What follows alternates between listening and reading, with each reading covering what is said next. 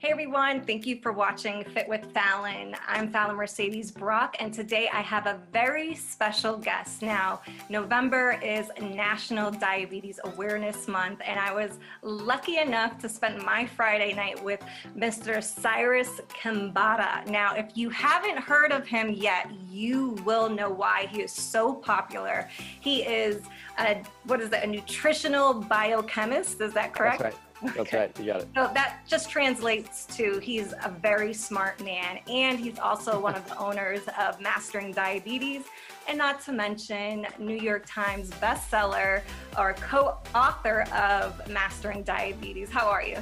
I'm doing well. Thank you so much for having me here today, Fallon. Yeah, thank you for coming on. I'm so excited to dive in and really talk about diabetes because I feel like there's so much misinformation. And after years of following you and learning what your company does and how it helps people, I am just so honored to pick your brain for the next however long you let me do that. So what I want people to know, if they haven't heard of you yet, is what is your story and why are you so passionate about helping others who have many different forms of diabetes? This is a great question. It's funny because when I grew up, I was just a happy-go-lucky kid, and I was playing literally every sport under the sun. And the reason for that was because at a very young age, my mom recognized that I had more energy than she knew what to do with. So she would enroll me in like soccer and baseball and swimming and basketball and then summer camp. And she would just literally put me in everything I could possibly, any kind of sports related activity, so that by the time I got home, I was just like tired and I wouldn't bother her. Right. And this huge gift she gave me because I grew up being active and I love being active, and I continued being active all throughout, middle school, high school, and then college. So senior year of college, I'm 22 years old. I'm trying to graduate. I'm trying to move on with my life. This is the year 2002. And all of a sudden, out of nowhere. So you're like my age, in your 30s? Yeah, pretty much. I mean, you're like 19. So, right? Yeah. So all of a sudden, I'm like, I get like really tired. And I'm just like, man, I can't even keep my eyes open anymore. Right. And what I would notice too was that I couldn't concentrate very well. And my thirst just went through the roof, right? So I'd be sitting there, I was like studying for finals, and then I'd be like, man, I'm thirsty. So I take a drink of water, put it down, and I continue studying. I was like, gee, I am thirsty. Take another drink, put it down, and I was like, I think I'm thirstier. And I kept this process going for like hours and hours and hours. And because I was drinking so much fluid, I would go to the bathroom like clockwork every 30 minutes. Just go, 17, 18, 20 times a day. So I picked up the phone and I called my sister and I was like, hey, Shanaz, what the heck is going on with me right now? She's a doctor. She's smart. She knows things. So I explained my symptomology to her. She cried immediately. She was like, Cyrus, stop everything you're doing. Go right to the health center right now. You have type 1 diabetes. And I was like, Shanaz, type 1 diabetes. What are you talking about? I knew she knew, but like. Yeah, because she paid attention in medical school. She's incredibly smart. She's the type of person, she's like a medical encyclopedia. I mean, you can, even to this day, you can go up to my sister and you can be like, hey, so patient presents to you with, this random collection of symptoms. What's the cause? And she usually just goes like, oh, okay, it's colitis. I'm like, how did you know? Right. Yeah. She's kind of like a house MD because she just knows things and she's smart and she pays attention. Right. Cool. Which is really cool. So she identified type 1 diabetes right off the bat. So I end up going to the hospital. They end up discovering that my blood glucose is in the 600s, 6 times higher than it was supposed to be. That's crazy. And then they started giving me a drip irrigation of insulin. And, I had IV saline going to one arm and then I had IV insulin going to the other. And they were trying to bring my blood glucose down using a small amount of insulin. So I get diagnosed with type 1 diabetes. And they also pieced together a complex puzzle. They were like, Cyrus, you don't have one, but you have 3 autoimmune conditions. Are you aware? And I was like, what? What are you talking about? Wow. They're like, you have Hashimoto's hypothyroidism, which is why your thyroid gland is not making a sufficient amount of thyroid hormone. Number 2, you have alopecia universalis, which is why you lost all your hair. You have no eyebrows. You have no eyelashes, no hair, no ear hair, no nose hair, nothing. And then number 3, you have type 1 diabetes. Autoimmune. Even diabetes is autoimmune? Type 1 diabetes is autoimmune. Wow, I never knew that. Yep. It's crazy. And I was like, 3 autoimmune. I'm like, I'm 22. I'm an active guy. I pay attention to my health. I thought I ate well. Like, did I give this to myself? Is this my fault? Yeah. And what am I doing wrong? Tell me, like I'll change, but no big deal. So they didn't have any answers for me. They literally were just like, they literally said, Cyrus, we've never seen a patient with these three autoimmune conditions. Can we talk about you at our next team huddle? And I was like, you can do whatever you want. Oh, Just you're go like, for it. great, I'm a science project. I'm told exactly what I thought. I was like, wow, that does not give me any confidence that you guys know what you're doing.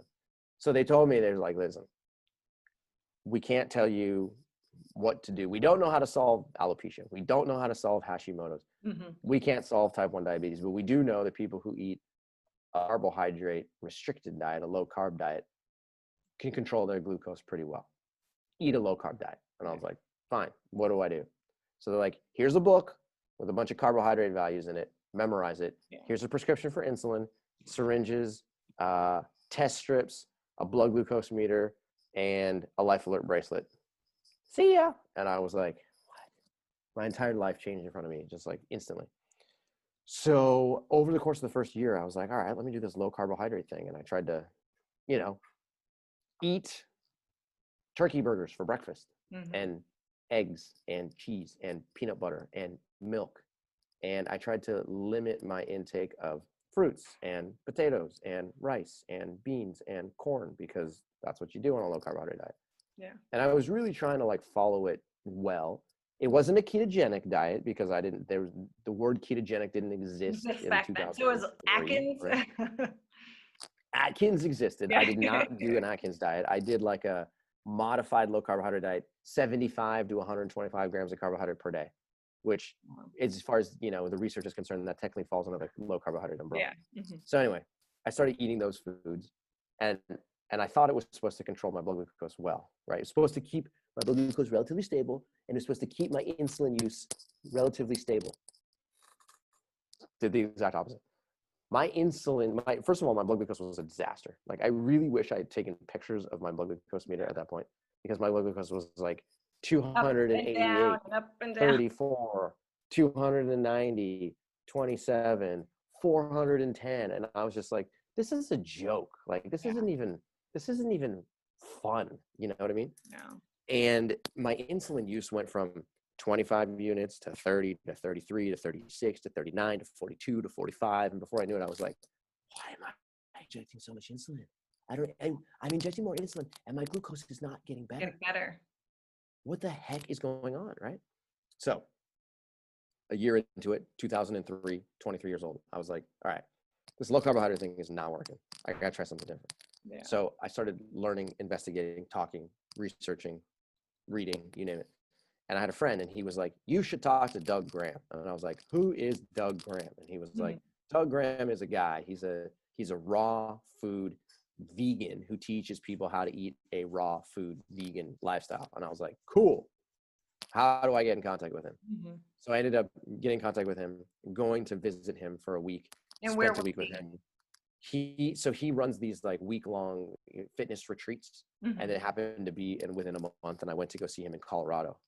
And it was, Doug fundamentally changed my life, from the ground up. I owe him so much. It's unbelievable.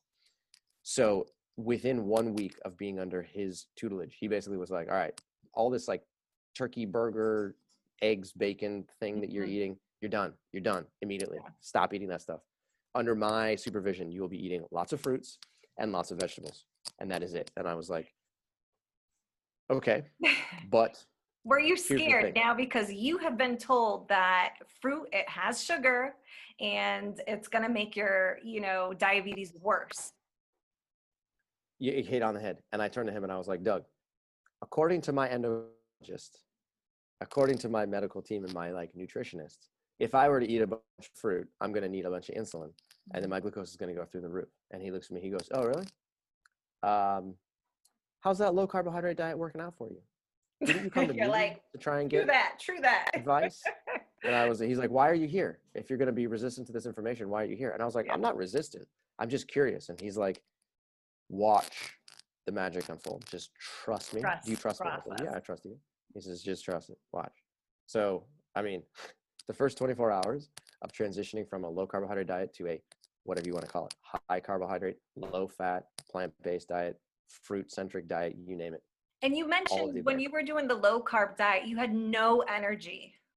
None. Okay, here's how low my energy was. Cyrus growing up, lots bouncing of energy, off the walls, can't sit down. Totally. Just like a Hellcat, like all over the place, right? Cyrus in college, like cut that by 50%, right? And then Cyrus with type 1 diabetes after 6 months, boom, like non-existent, to the point where like I'd get up in the morning and I literally would get up on certain mornings and I was like, oh my God, I wish I was still asleep right now, because being asleep is so much easier. And it's not like you were a college student, you know, hungover and like it was just tired, not from alcohol and partying. It was tired from getting 8 hours of sleep and still tired. Exactly right. It was tired from something that I didn't know the answer to. Yeah. And, you know, clearly it was the food that I was eating. But yeah, definitely. I was doing no partying, no smoking, no drinking, none of that at that time. I was just trying to like survive. And my energy levels seemed like they were going lower and lower and lower. So under Doug's tutelage, he basically was like, we're going to switch you over. 24 hours had gone by and my glucose started falling and falling and falling and falling and falling. I was like averaging before the retreat a glucose of like 160 to 200 all day long every day. And it didn't matter how much insulin I injected, I just couldn't get it down. Within 24 hours, my glucose was hitting 75, 70, 65, 50, 50, 50, 50, 50. And I was like, whoa. I got back what should a type 1 diabetic glucose should be, and what should a normal person's glucose should be? Normal glucose, 70 to 130 within that window. If I tested your glucose anytime, any day, you'd be within 70 to 130. Well, I'm drinking some wine right now, so it might be a little higher. So you're probably 70 to 132 then, right? But then people with diabetes are told as a mental cutoff, they say, if you see your glucose dropping below approximately 70, 80 to 70, 70 to 80, then take evasive action. Try and get your glucose up a little bit more, because otherwise you go into hypoglycemia territory. So I was below that multiple times in a day. So I had to stop, you know, reduce my usage of insulin. Mm-hmm. Within 1 week, my insulin use went from 42 units a day to 25 units a day. I cut my insulin use by 40% in 1 week. But here's the kicker. I cut my insulin use by 40%, but my carbohydrate intake went the opposite direction. My carbohydrate intake went from like 100, 125 grams a day to 600 grams of carbohydrate per day. So I was eating 6 times as much carbohydrate for 40% less insulin. And I was like, why has nobody told me about this before? And Doug was like, welcome to the pharmaceutical industry. Welcome to the modern, you know, medical world, right? That's just what happens. Wow. And I was like, wow, there's this biological experiment, which is unfolding inside of me right now, is so dramatic and so unmistakable and so fascinating that I want to learn more. So I went back to graduate school and I went and I got a PhD in nutritional biochemistry, because I was like, I wanted to read everything under the sun. I wanted to like really study it and get inside of it so I could really understand what was happening inside of me. So we should be calling you Dr. Cyrus. Yeah. We're on a first name basis. But the goal here was for me to prove to myself that I was not a freak of nature. That's all I wanted to know. I was like, if I am different than everyone else around me, I want to know. But if I'm normal, and like what's happening to me could also be applicable to other people with type 1 or type 2 or pre-diabetes, I want to know. Yeah. So when I went to graduate school, I basically learned that there's the scientific world has known for 100 years, since the 1920s, how to create blood glucose instability and how to reverse blood glucose instability. In other words, the research world knows if you want to make someone have higher blood glucose, do this. And if you want to reverse high blood glucose and reverse prediabetes and type 2 diabetes, do this. So that means the pharmaceutical company hates you. The pharmaceutical company hates me. They can't stand me. And your company and everything you're doing. Absolutely right. One day I might just be taken out, and who knows, right? I'll know why. Yeah, go back to I'll be this on your podcast. documentary. I know what happened. I'm just kidding. I don't want that. No, but you're right. You're right. So when I learned this information, that the scientific world knows exactly how to create and reverse blood glucose, high blood glucose, right? But yet what the general public does is eat a low carbohydrate diet, because that's the predominant, recommendation for people living with diabetes, and even people not with diabetes. Yeah. The problem is that eating a low carbohydrate diet is the way to cause high blood glucose in the long term. So the scientific world basically says don't eat a low carbohydrate diet because it causes higher blood glucose over time. And the public is like, eat a low carbohydrate diet because it lowers your blood glucose. The two of them are two separate messages. I don't know about you. I believe the research. I don't believe the public. And I know this for a fact because I used to do keto for years, because everybody was doing it. And I'll never forget, I was like my first year into keto, and my doctor told me, your sugars or your glucose, or I should say A1C, was a little elevated, but you're fine. And when I looked into it, I'm like, no, I'm like pre-diabetic. This isn't just elevated. This is like, so that's when I kind of thought, like, this doesn't make sense. Like, right. I'm keto, but why is my A1C going up? It's never been this high before. Exactly. Are you aware of a guy named Sean Baker by any chance? No, who's that? Okay, so Sean Baker, let me just take this sweatshirt off here. Sorry. Sean Baker is, he was like the first guy to publicize a carnivore diet. This was like, at this point, probably like 3 or 4 years ago. He went on the Joe Rogan podcast and basically made a big stink about why a carnivore diet is actually evolutionarily congruent with human physiology. I think I've heard of people going on the carnivore diet. Yeah. So the carnivore diet since that time has become a much bigger deal. Now, I have nothing against Sean Baker. I've actually heard from people whom I know who know him from mutual friends. He's actually a really nice guy, and that he has no ill will to humanity, right? So he's not like some egotistical,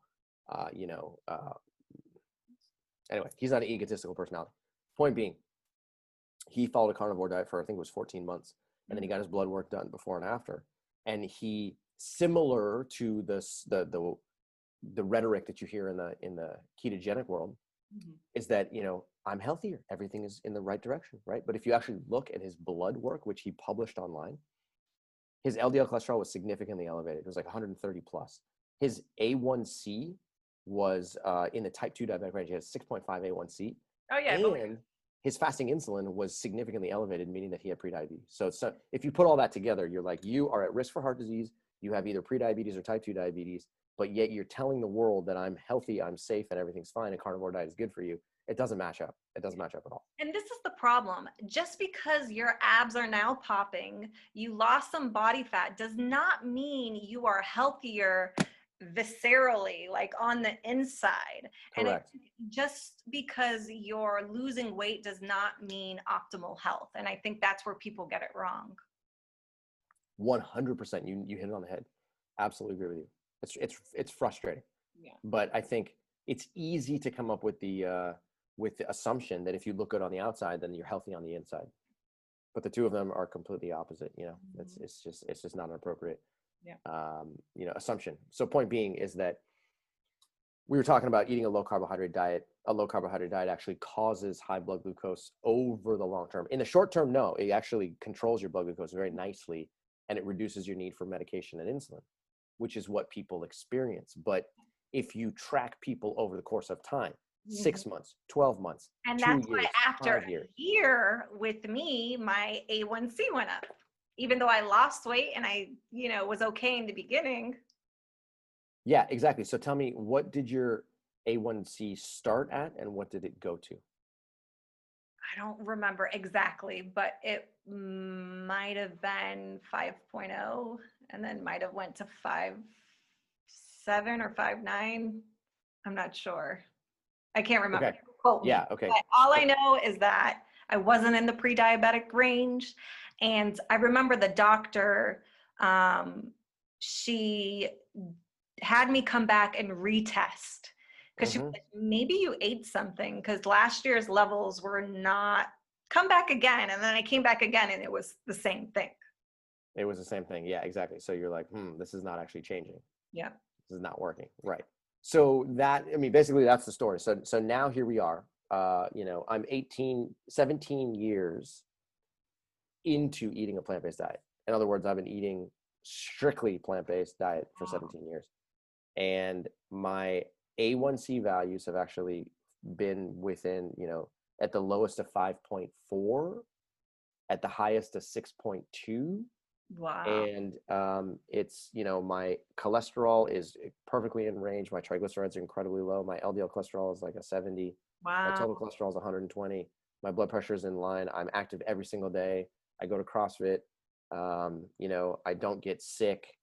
I mean, the list goes on. Wow. And so it's been a really fun process. And, I met up with Robbie Barbero, who's my co-founder. Robbie, why isn't he on tonight? I know, seriously. It's okay. It's okay. I wanted to talk to you. No, I can. Okay, we'll do it with him next time.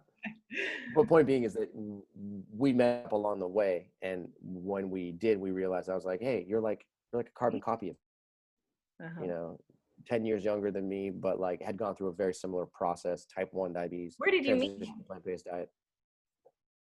We met because we both got invited to speak at a vegan, health conference.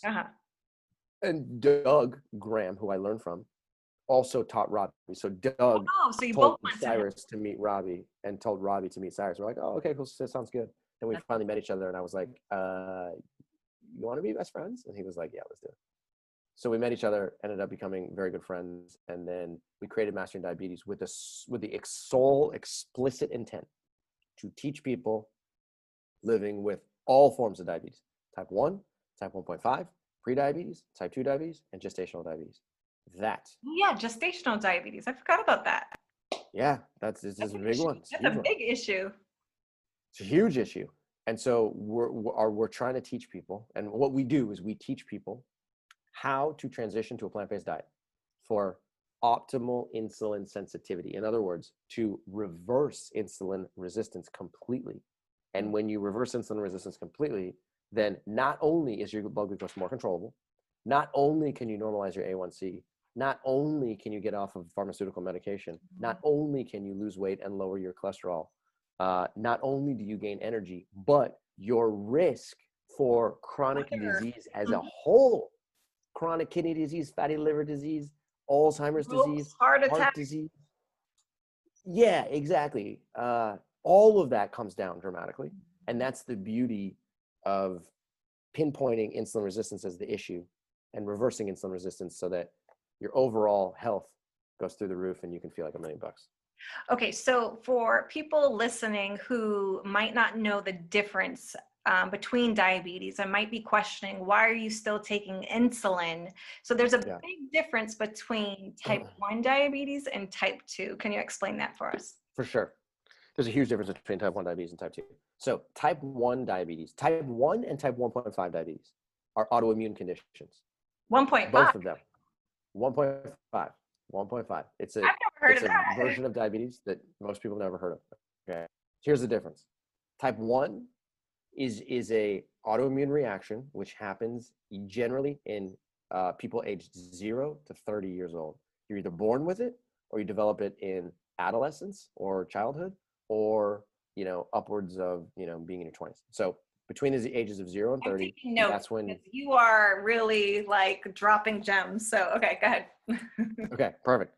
So autoimmune condition that impairs the ability of your beta cells to manufacture and secrete insulin. Fast, strong autoimmune reaction that puts you at full insulin dependence, meaning you go from being able to secrete insulin to generally being able to secrete 0 insulin over the course of approximately 12 to 18 months. Wow. That's a fast autoimmune reaction. Okay. Type 1.5 diabetes, autoimmune, generally affects people over the age of 30. Adult onset, slow progressing, often gets misdiagnosed as type 2 diabetes, Oh, often gets misdiagnosed as type 2 diabetes. Often people with type 1.5 diabetes are treated as though they are type 2, and they're given oral medications, and oral medications do not work. so what happens if you're 1.5 getting metformin when you should be getting insulin? Yeah. Your glucose stays high. You get frustrated. Your doctor says, oh, well, metformin didn't work. Why don't we try glipizide? Why don't we try another sulfonylurea? Why don't we try Invokana? Why don't we try an SGLT2 inhibitor? Why don't we try a DPP4 inhibitor? And they just like, they throw drug after drug after drug after drug after drug. And before you know it, a lot of people with type 1.5 end up with 3, 4, 5 different medications. Yeah. And all of these medications are supposed to either stimulate their pancreas to make more insulin or help them decrease the absorption of carbohydrates in their intestinal tract, or improve their insulin sensitivity inside their liver and muscle. And they do minor things here and there, here and there, here and there. But the real problem is that they just don't make enough insulin because they have an autoimmune condition. Got it. Okay. But they were never tested for the autoimmune condition, so they don't know. So the doctor doesn't know. So they come to us and they go, oh, hey, here are my symptoms. And then we go, we know the symptomology. Yeah, we know. Right? People describe what's happening and go, okay, great. You probably have type 1.5. They go, they get tested, and they find out, oh, yeah, I have an autoimmune antibody. One of, they could have one, they could have multiple antibodies. So what test do you take to determine? Like, so if you go to your doctor, what do you say? I need what kind of test to determine if I have 1.5? Okay, so the most important thing you can take is what's called a diabetes antibody panel. Okay. They test for 5 different antibodies. These antibodies just get complex, but just for the purposes of being simple. Number 1, GAD, GADD. Number 2, ICA. Number 3, IA2A. Number 4, insulin antibody, or that was known as IAA. And number 5, ZNT8. Okay, so these are all just like complex, weird words, and they're all 5 different antibodies that you could test positive for. You have to go to an endocrinologist, or you can go to your family physician, or? You can go to your family physician and just say, hey, I would like a diabetes antibody panel, and they should be able to get those tests for you. If you test positive for at least one of them, then you have an autoimmune version of diabetes, period, end of story. That's a definitive autoimmune test. Wow. In addition to that, we also recommend getting a C-peptide test. A C-peptide is basically a test that will indicate, it gives you a good indicator of how much insulin your pancreas is capable of secreting. Your C-peptide will either come back as low, medium, or high.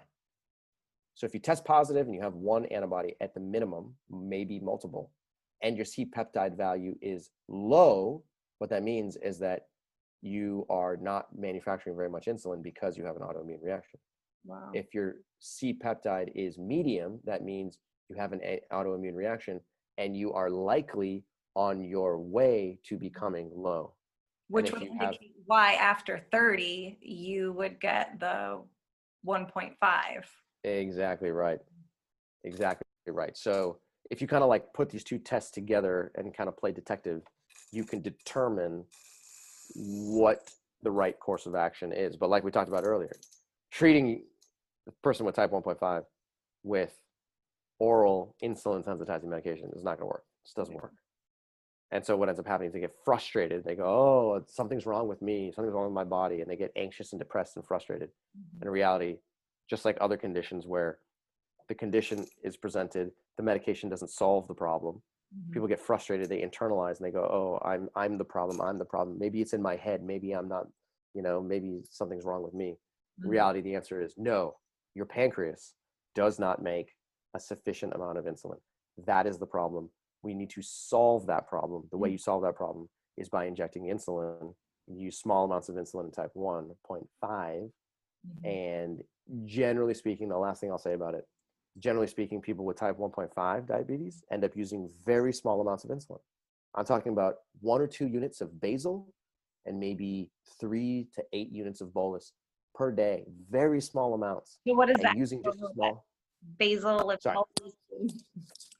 Basal basically means 1 to 2 units of like background insulin that you inject once a day. that's just kind of like drip feeding your blood with insulin over a 24-hour period. And then mealtime insulin when you Okay, eat because you're probably gonna, dinner. yeah, I get it with the meals. Correct. So point being is your overall insulin requirements between your background and between your mealtime insulin is very low versus someone living with type 1 diabetes like myself, who injects 25 units of insulin per day, which is physiologically very normal. It's just that 25 compared with 10 is like a little bit more than double, right? Got it. So that's the difference between type 1 and 1.5. Now, the question that you asked is what's the difference between autoimmune and non-autoimmune, right? So when it comes to non-autoimmune diabetes, we're looking at pre-diabetes, type 2 diabetes, and gestational diabetes. All three of those are caused by the same thing, which is insulin resistance. Okay? So why is it, so gestational diabetes is when you're pregnant and you get diabetes. So why is it when you're pregnant that you become insulin resistant? Or Yeah, so it's part of the normal physiology. Usually a woman becomes insulin resistant primarily because it's a way for her body to shunt glucose towards the baby. so she's absorbing it all to protect the baby. No, other way around. She's absorbing less, right? Oh, okay, got it. Yeah. So if you think about it as though you have a baby inside of you, you have your own body to feed with glucose from carbohydrate, and then you have the baby to feed with glucose. You put carbohydrate into your mouth, and the carbohydrate goes down into your digestive system. Your digestive system says, okay, cool, let me put this into the blood. So your digestive system puts the glucose into the blood. And then once in the blood, glucose is like, tell me where to go. I'm in. You just show me where to go, and I'll go wherever. So by developing insulin resistance naturally from a normal physiological state of being pregnant, what a woman's body is basically doing is it's constructing a wall in her liver and her muscle. And it's basically saying, hey, glucose, you can come in, but in very small quantities.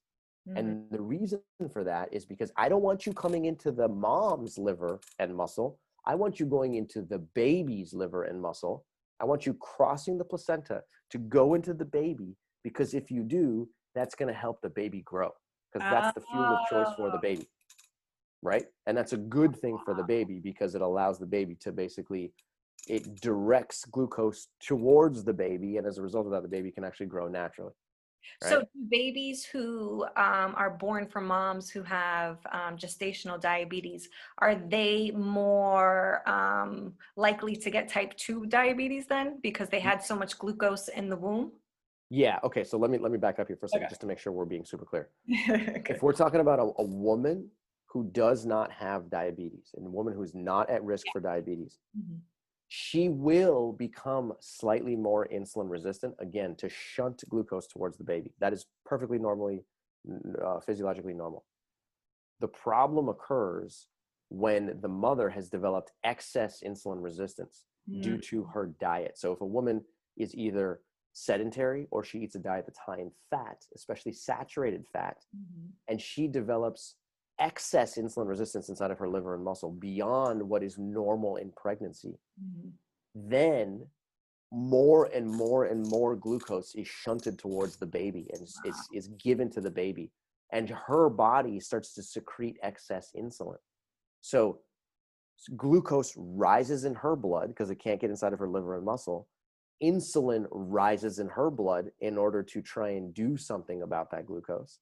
And then the baby is exposed to a high glucose, high insulin environment for many months. In a high glucose, high insulin environment, what happens to a baby? Well, the baby grows and the baby gets bigger and bigger and bigger. And instead of delivering a 6.5 or 7 pound baby, you end up delivering an 8.5 or 9 pound baby, right?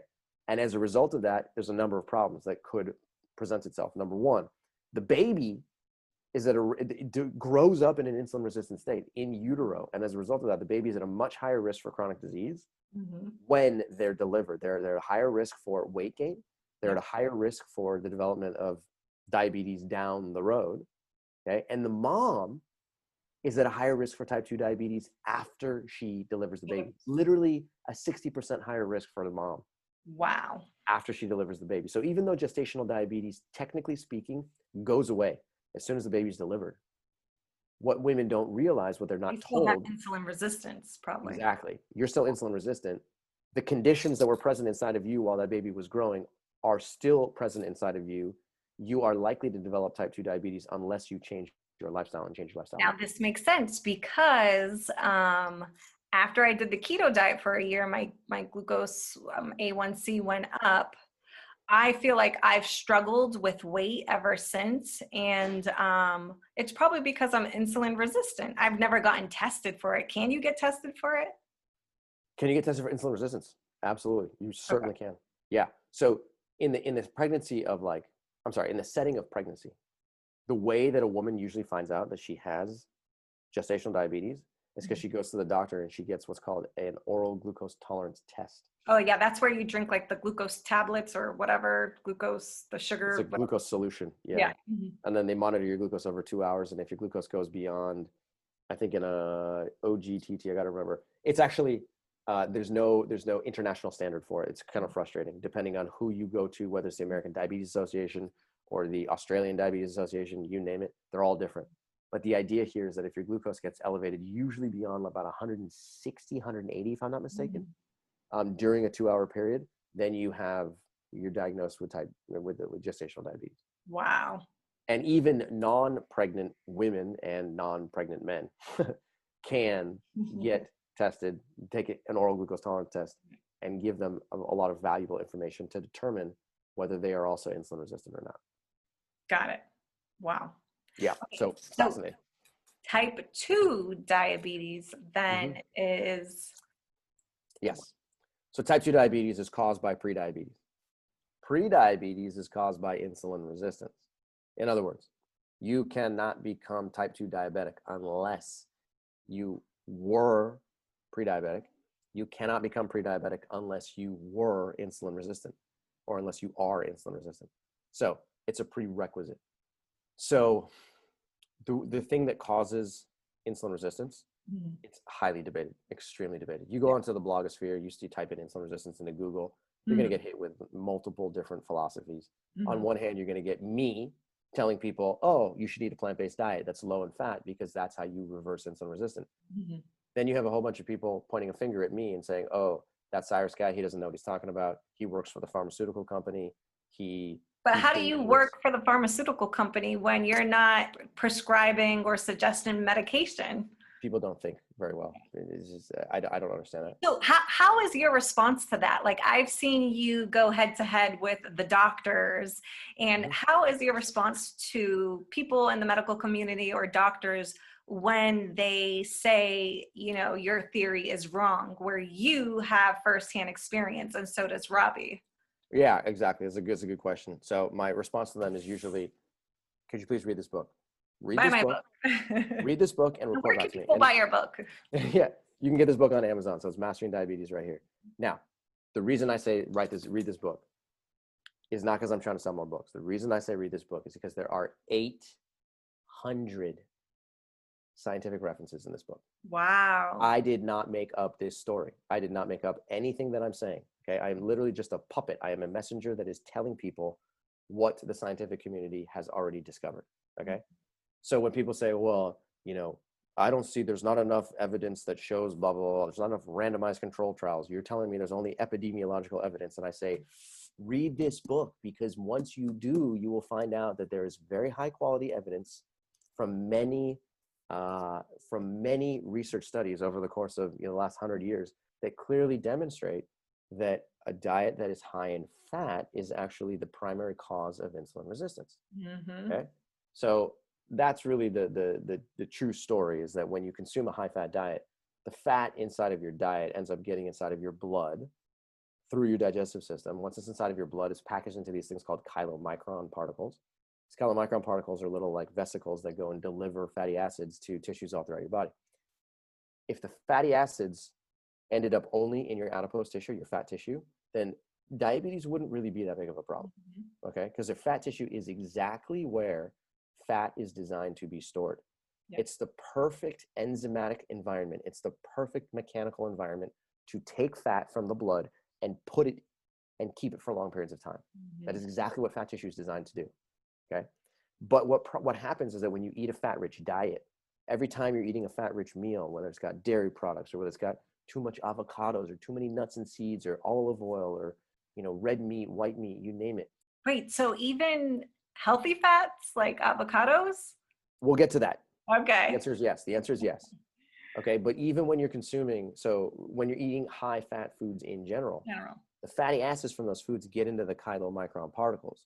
Those chylomicrons distribute it to your adipose tissue, but they also deliver it to your liver and your muscle. And your liver and muscle are only designed to be able to store small amounts of fatty acids. That's how they're enzymatically designed. But what ends up happening is when you're eating a high fat diet over the course of time, you eat high fat breakfast, lunch, and dinner, and then do it again and again and again, then tissues, namely your muscle and liver, end up getting overwhelmed with fatty acids. When they're overwhelmed with fatty acids, now you have a problem. And the problem is that they're trying to block more energy from coming in because they're getting overwhelmed with too much energy. So what they do is they mount a resistance. They initiate this thing called insulin resistance, where they're like, hey, block insulin right now. Block insulin from communicating with us, because if we can block insulin, then we can block more energy from coming in. Because insulin is the master anabolic hormone in your body that's designed to get energy inside, get you know, glucose and fatty acids and amino acids inside of tissues. So by initiating insulin resistance, what that means is that insulin, when it comes and says, knock, knock, I got this glucose in the blood because, you know, Fallon just ate a banana. Can you please take up that glucose? The tissues are like, no, no, no, no, no. It's not glucose not time. because that you ate something that was sugary or natural sugar. It's because of all the fatty stuff you were eating that shuts that door down. Exactly. It's because excess consumption of fat-rich foods causes a metabolic traffic jam that then blocks glucose uptake. I'll say that again. That was good. That was really excess consumption of fat-rich foods causes a metabolic traffic jam, which then blocks glucose uptake. In other words, when you consume fat-rich foods, you create a traffic jam, and then you cannot consume carbohydrate-rich foods afterwards. That's the problem. Which means if you have a metabolic traffic jam, you cannot burn calories or break down sugars the way you used to, which will slow down your metabolism, which will pack on weight. Exactly right. Exactly right. So here's the problem. The reason why people who eat a fat-rich diet actually end up gaining weight is for a couple of reasons. Number one, when you consume excess fat, first of all, fat is incredibly energy dense, meaning that it contains 9 calories per gram of fat as opposed to 4 calories per gram of carbohydrate. Okay. So it's more than double its energy density. So if you're consuming a fat-rich diet, the fat is shunted towards your adipose tissue where it is stored for long periods of time. And that's okay. Okay. But in addition to that, because a fat-rich diet blocks the action of insulin, when insulin action is blocked and you eat something that's carbohydrate rich, your glucose goes up and up and up and up and up because glucose gets trapped inside of your blood because insulin cannot get it out of your blood very effectively. So when your blood glucose rises, your pancreas then responds by going, oh, I'll solve that problem. And it makes more and more and more and more and more and more insulin. Okay. So now fat created a glucose traffic jam. A glucose traffic jam causes an insulin oversecretion. And in insulin oversecretion, remember, insulin is the most potent anabolic hormone in your body, period, end of story. There's no other hormone in your body that is as powerful as insulin at promoting fuel storage and promoting tissue growth. So if you are living in a hyperinsulinemic environment, meaning that there's too much insulin in your blood, then that primes tissues to grow. So your adipose tissue divides and it grows. Your liver divides and it grows. Okay. Tissues all throughout your body divide and they grow. And as a result of that, tissues end up becoming just a little bit larger than they're supposed to be. And when your adipose tissue is constantly being signaled that there's excess insulin, excess insulin, excess insulin, excess insulin, your adipose tissue grows, which then increases the amount of body fat that you have, which then contributes to weight gain. It's like stimulating the adipose, the fat tissues. Exactly right. Stimulating adipose tissue growth. You got it. Wow. This is the most intellectual conversation. I'm going to call you Dr. Cyrus from I now. love it. I Okay. hope I'm not confusing things here too much, but No, you're breaking it down in a way that I've personally never heard anybody break it down. Like I am right behind you, literally taking notes. good. I So, like that. how does metformin, I guess, work in the body to get that glucose down? Okay. Very good question. Very good question. So metformin does a number of things. Metformin increases glucose absorption.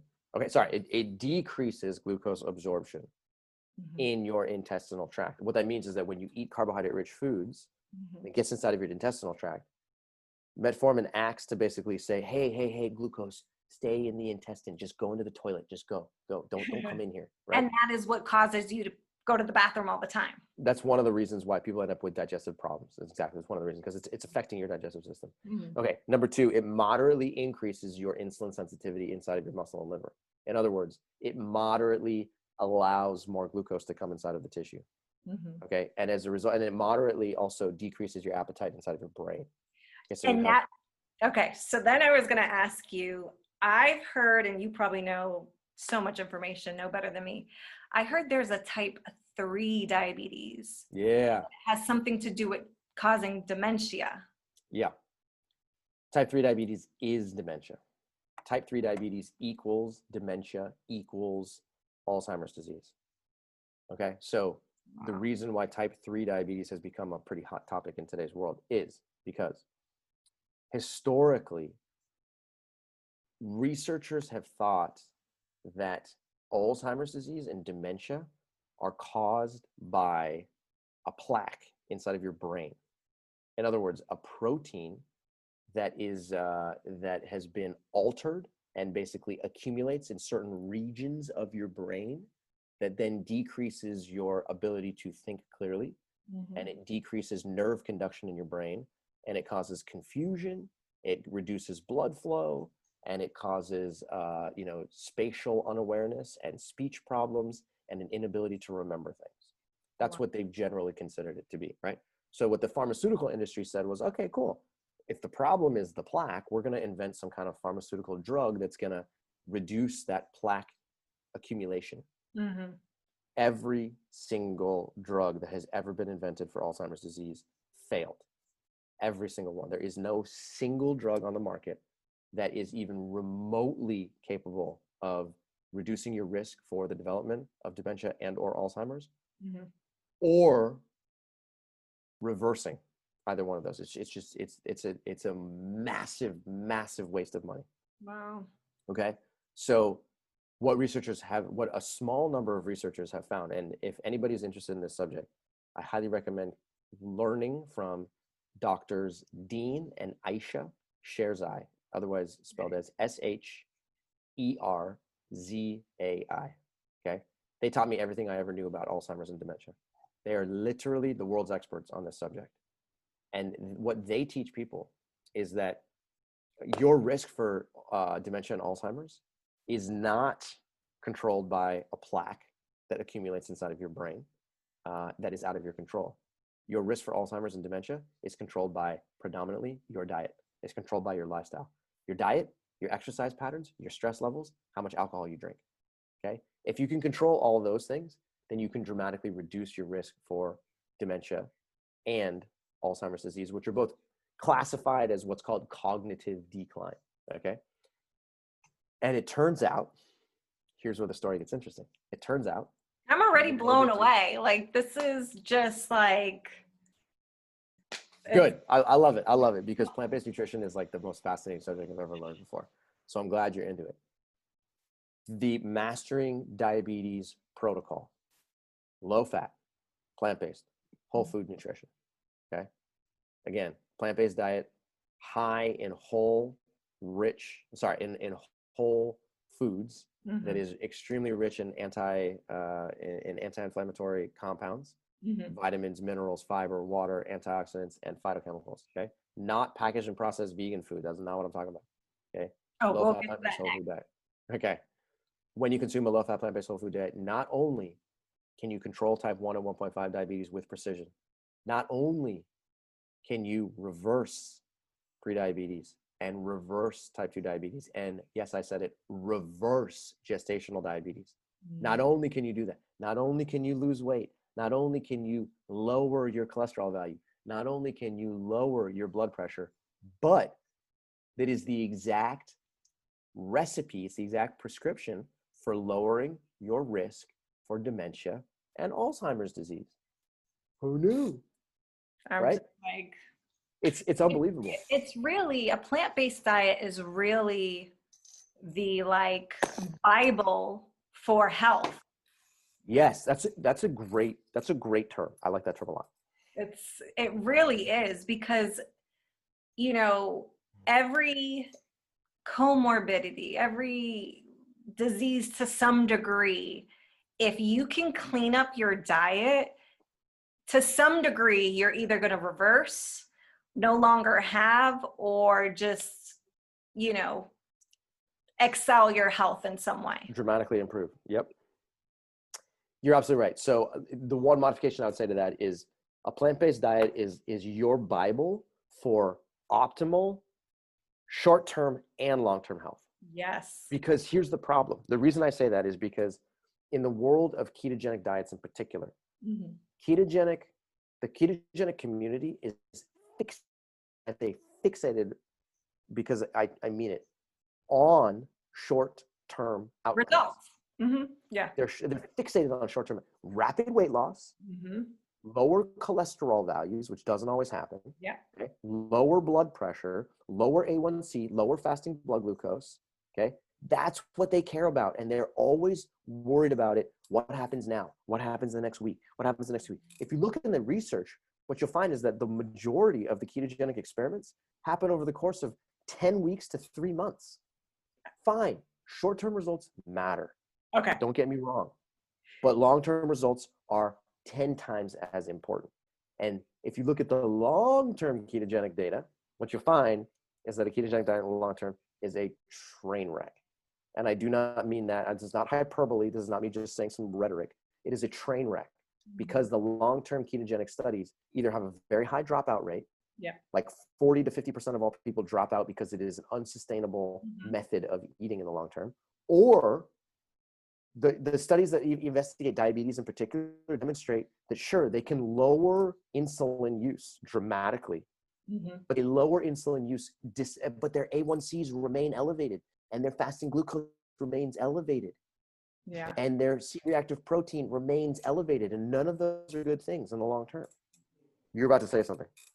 I'm sorry. I feel like a kid in class where I'm like, ooh, I gotta say something. I got a question. So now that you're bringing up the long-term effects of the ketogenic diet, so I, follow the fitness industry heavily, and recently Arnold Schwarzenegger, and there's another big fitness guy. Both of them now they're older, they're, in their 60s, and it's older, but it's still young, and they're getting heart transplants or heart surgeries. And I feel like it's because, I'm not assuming what they did to get their bodies, but what I know for sure is that they were on a heavy meat, heavy, high fat, low carb diets. And I feel like, maybe we should be studying old bodybuilders or people who've been eating a certain way for so many years, because the research is not studying, those type of diets for that long. And I swear all of them end up having some heart issues to some degree. I'm actually glad you brought that up, because one confounding variable in the world of bodybuilding, which like is rarely really like talked about openly, is anabolic steroid usage. Yeah, I didn't want to say it, but yeah. No, yeah, let's talk about it, because it's a skeleton in the closet. Okay. So Arnold Schwarzenegger, he's open. He's like, I use steroids. I absolutely use steroids, and I'm not trying to deny that, right? So wait, a does lot he of other still use bodybuilders. steroids? No, he doesn't now. He doesn't now. He's a But vegan when he now, was right? competing, what's that? Is he a vegan now? He's I don't know if he's 100% vegan, but he is heavily plant-based, because James Cameron, Mhm. the director, the Hollywood director, convinced him to become vegan because James Cameron is vegan. James Cameron was the guy who made the Game Changers Yep. movie. Arnold Schwarzenegger was in the Game Changers, and it's Yep. like it's a whole revolution that's happening within the professional athlete world.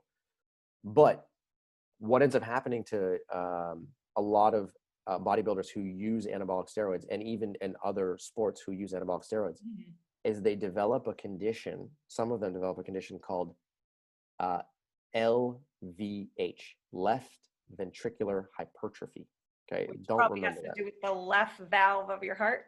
The left ventricle in your heart. Okay. Exactly. So you have the left ventricle and the right ventricle. So for whatever reason, an anabolic steroid will end up thickening the wall of your left ventricle more than the wall on your right ventricle. So what that means is that the space inside of the left ventricle chamber, when the wall gets thicker, the space gets just a little bit smaller. Yeah.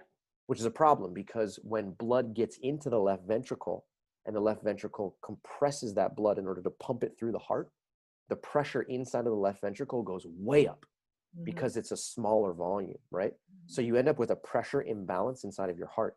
Mhm. And that over the course of time can